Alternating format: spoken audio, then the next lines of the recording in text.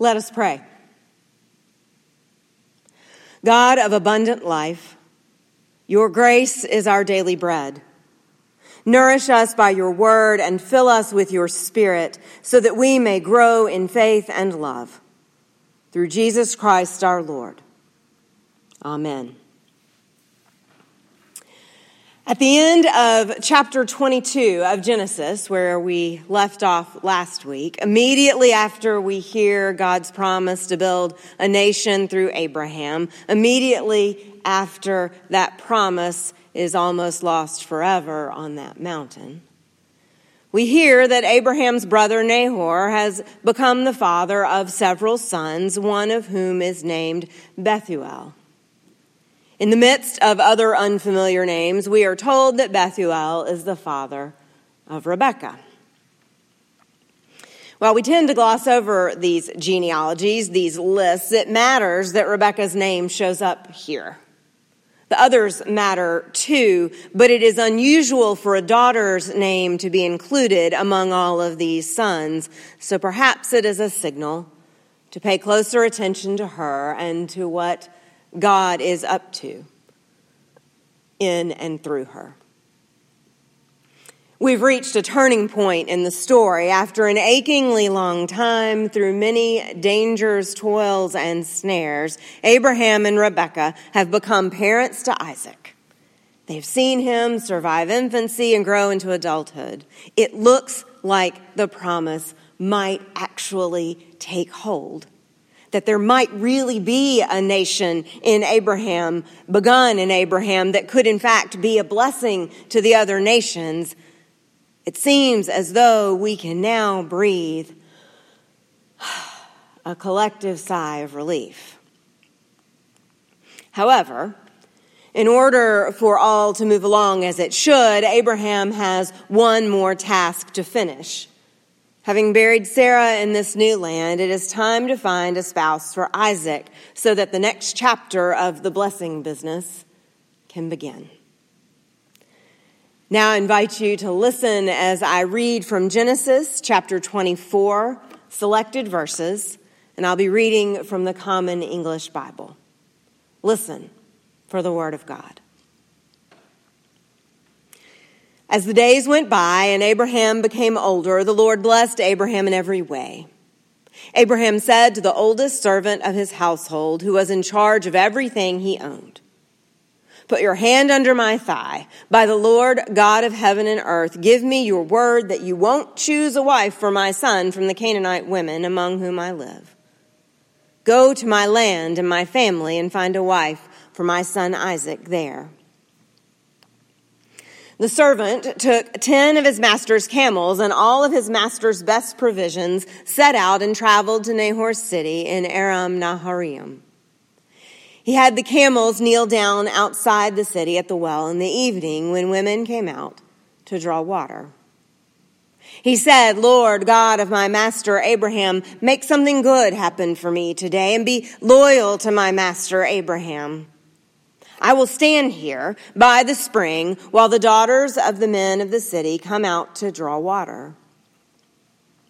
When I say to a young woman, 'Hand me your water jar so I can drink,' and she says to me, 'Drink, and I will give your camels water too,' may she be the one you have selected for your servant Isaac. In this way I will know that you have been loyal to my master." Even before he finished speaking, Rebekah, daughter of Bethuel, the son of Milcah, wife of Nahor, Abraham's brother, was coming out with a water jar on her shoulder. The young woman was very beautiful, old enough to be married, and hadn't known a man intimately. She went down to the spring, filled her water jar, and came back up. The servant ran to meet her and said, "Give me a little sip of water from your jar." She said, "Drink, sir." Then she quickly lowered the water jar with her hands and gave him some water to drink. When she finished giving him a drink, she said, "I'll draw some water for your camels too, till they've had enough to drink." She emptied her water jar quickly into the watering trough and ran to the well again to draw water and drew water for all of the camels. The man stood gazing at her, wondering silently if the Lord had made his trip successful or not. As soon as the camels had finished drinking, the man took out a gold ring weighing 1/2 shekel and 2 gold bracelets for her arms weighing 10 shekels. He said, "Please tell me whose daughter you are. Is there room in your father's house for us to spend the night?" She responded, "I am the daughter of Bethuel, who is the son of Milcah and Nahor." She continued, "We have plenty of straw and feed for the camels and a place to spend the night." The man bowed down and praised the Lord. "Bless the Lord, God of my master Abraham, who has not given up his loyalty and his faithfulness to my master. The Lord has shown me the way to the household of my master's brother." The young woman ran and told her mother's household everything that had happened. The servant goes on to tell Rebekah's family the full story of Sarah and Abraham's journey and Isaac's birth, as well as his own encounter with Rebekah at the well. Rebekah's mother and brother welcome the marriage proposal, but ask that he wait 10 days to leave for the return trip. But the man said to them, "Don't delay me. The Lord has made my trip successful. See me off so that I can go to my master." They said, "Summon the young woman and let us ask her opinion." They called Rebekah and said to her, "Will you go with this man?" She said, "I will go." So they sent off their sister Rebekah, her nurse, Abraham's servant, and his men, and they blessed Rebekah, saying to her, "May you, our sister, become thousands of 10,000. May your children possess their enemy's city." Rebekah and her young women got up, mounted the camels, and followed the man. So the servant took Rebekah and left. This is the word of the Lord. Thanks be to God. You're invited to pause for a moment for prayer and reflection on the text.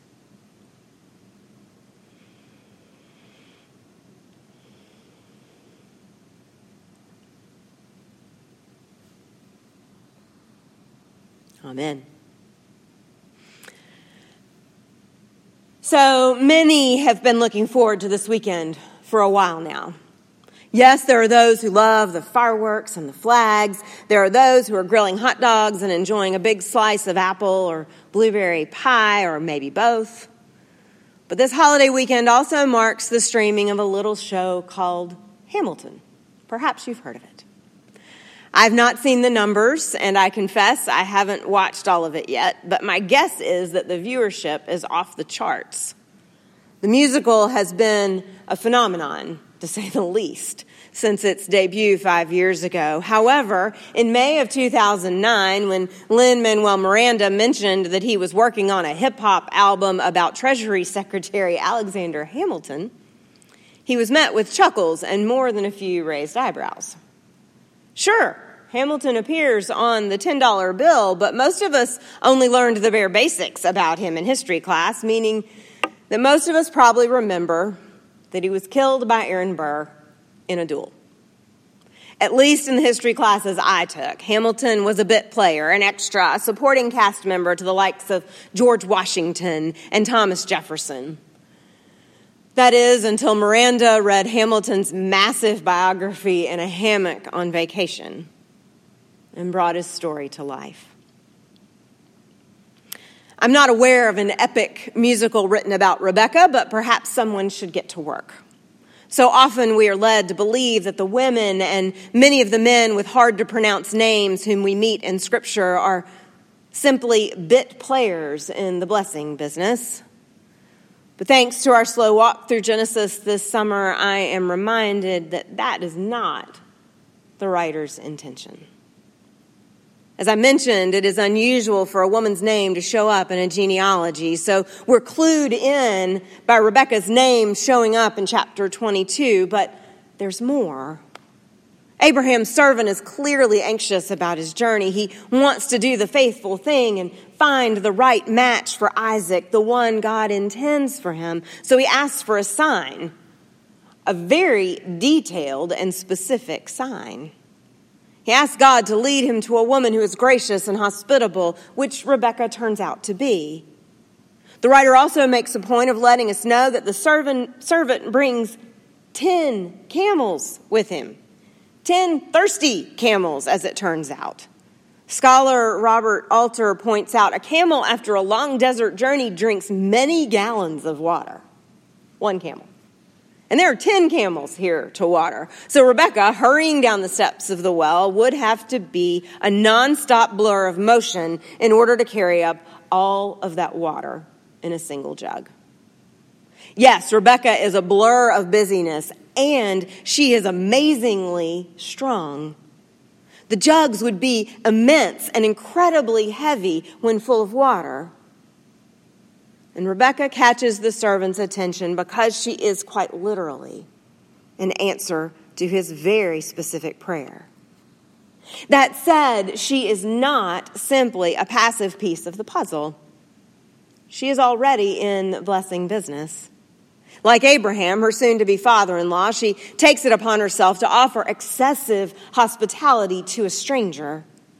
She has a say in what happens to her, and like Abraham, when asked if she wants to go, she says yes.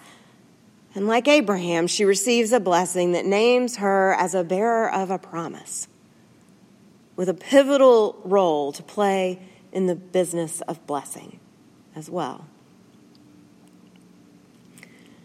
One of the twists and maybe hooks of Hamilton is that we learn more about the lead character while also learning more about a tailor named Hercules Mulligan and the Schuyler sisters, among others. It's been noted by many that Eliza Schuyler Hamilton is largely to thank for saving Alexander's full story by making sure his work does not disappear after his death. But that backstory has been only that, a backstory, a behind-the-scenes detail until recently. But Eliza's tireless, if unglamorous work of saving Alexander's papers and continuing his legacy is a crucial piece of the American story. Rebekah receives top billing for a moment during this part of the Genesis story, this foundational narrative of God and God's people. She exhibits almost superhuman strength, but the reality is that she extends the blessing by giving water to a stranger and to his 10 camels. And she says yes when called to go. These are not extraordinary acts, but they are deeply faithful ones. These are acts of blessing that anyone can do, anyone. Because there are no bit parts in the work of God's people, nor are there any bit players in the blessing business.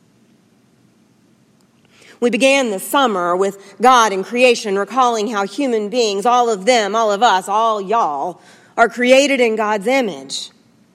Milcah, Rebekah's mama, and Hercules Mulligan may not be household names, but they too are created in God's image. They too play a role in this work of blessing. Now, you may not be a world-renowned chef or a star basketball player. You may not be writing the next great American novel or hip-hop musical from your quarantine office. You may not cure cancer or fly to the moon. You may just barely be holding your head above water. You may be angry, frightened, or weary at the prospect of more months of masks and social distancing and unknowns. You may feel small or helpless or overmatched, and yet this work of blessing is your work too.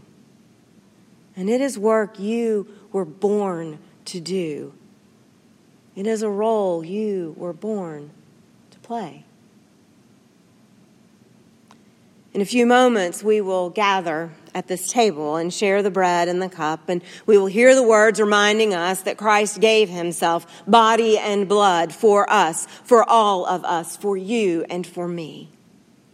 I often invite us to the table with the words, the gifts of God for the people of God. Yes, Rebekah and Abraham and Sarah and Isaac are the people of God, but they are not the only people of God. No matter where we are, no matter what comes our way, you and I are the people of God too. Like Rebekah, we too are bearers of the promise, so we too have blessing work to do right here, right now. In Jesus Christ, we are greeted with food in the wilderness, nourishment for the complicated here and now, to restore our hope and sustain our work of being a blessing to others in his name. Maybe that blessing takes the form of a listening ear, a commitment to learn from someone who thinks, looks, loves, or votes differently than we do. Maybe that blessing work takes the form of a compassionate word, an offer of forgiveness, a genuine thank you, or a heartfelt apology. Maybe it takes the form of finding a voice to speak out against injustice or to confess where we have gone astray. Maybe it looks like lugging jugs of water for a stranger's camel or 10 camels and for that stranger. Maybe it sounds like saying yes when God calls us to risk something new. Or maybe it looks like a weary servant who asks for help and then stops in the middle of everything and everyone simply to thank God for an answered prayer, recognizing and admitting that there is no way we could make it through this wilderness on our own. There's a moment at the beginning of Hamilton when King George III welcomes the audience to his show. Everyone chuckles because we know it is not true. It is not his show. Nor is this our show either. It is not Abraham's or Isaac's or Rebekah's show. It is God's show. God is the main character, and it is God we are called to worship, adore, and serve. But unlike a fickle earthly monarch, God does not want to be the only one on stage, the only one doing all the work or having all the fun. No, God wants to bless the world through human beings like Alexander and Sarah and Hercules and Eliza and Abraham and Isaac and Rebekah and you and me. God calls us to roll up our sleeves, let down our guard, and say yes to this blessing work wherever it may take us, wherever God may lead us. We will not do this blessing work perfectly. The church never has. But it is still our work to do. It is not solely the work of forgotten characters and ancient tales. We have been created for blessing. We are called to do blessing work. God has shaped each and every one of us as bearers of the promise. And God has cast us in the role of blessing others. And it is the role of a lifetime. In the name of the Father, and of the Son, and of the Holy Spirit. Amen.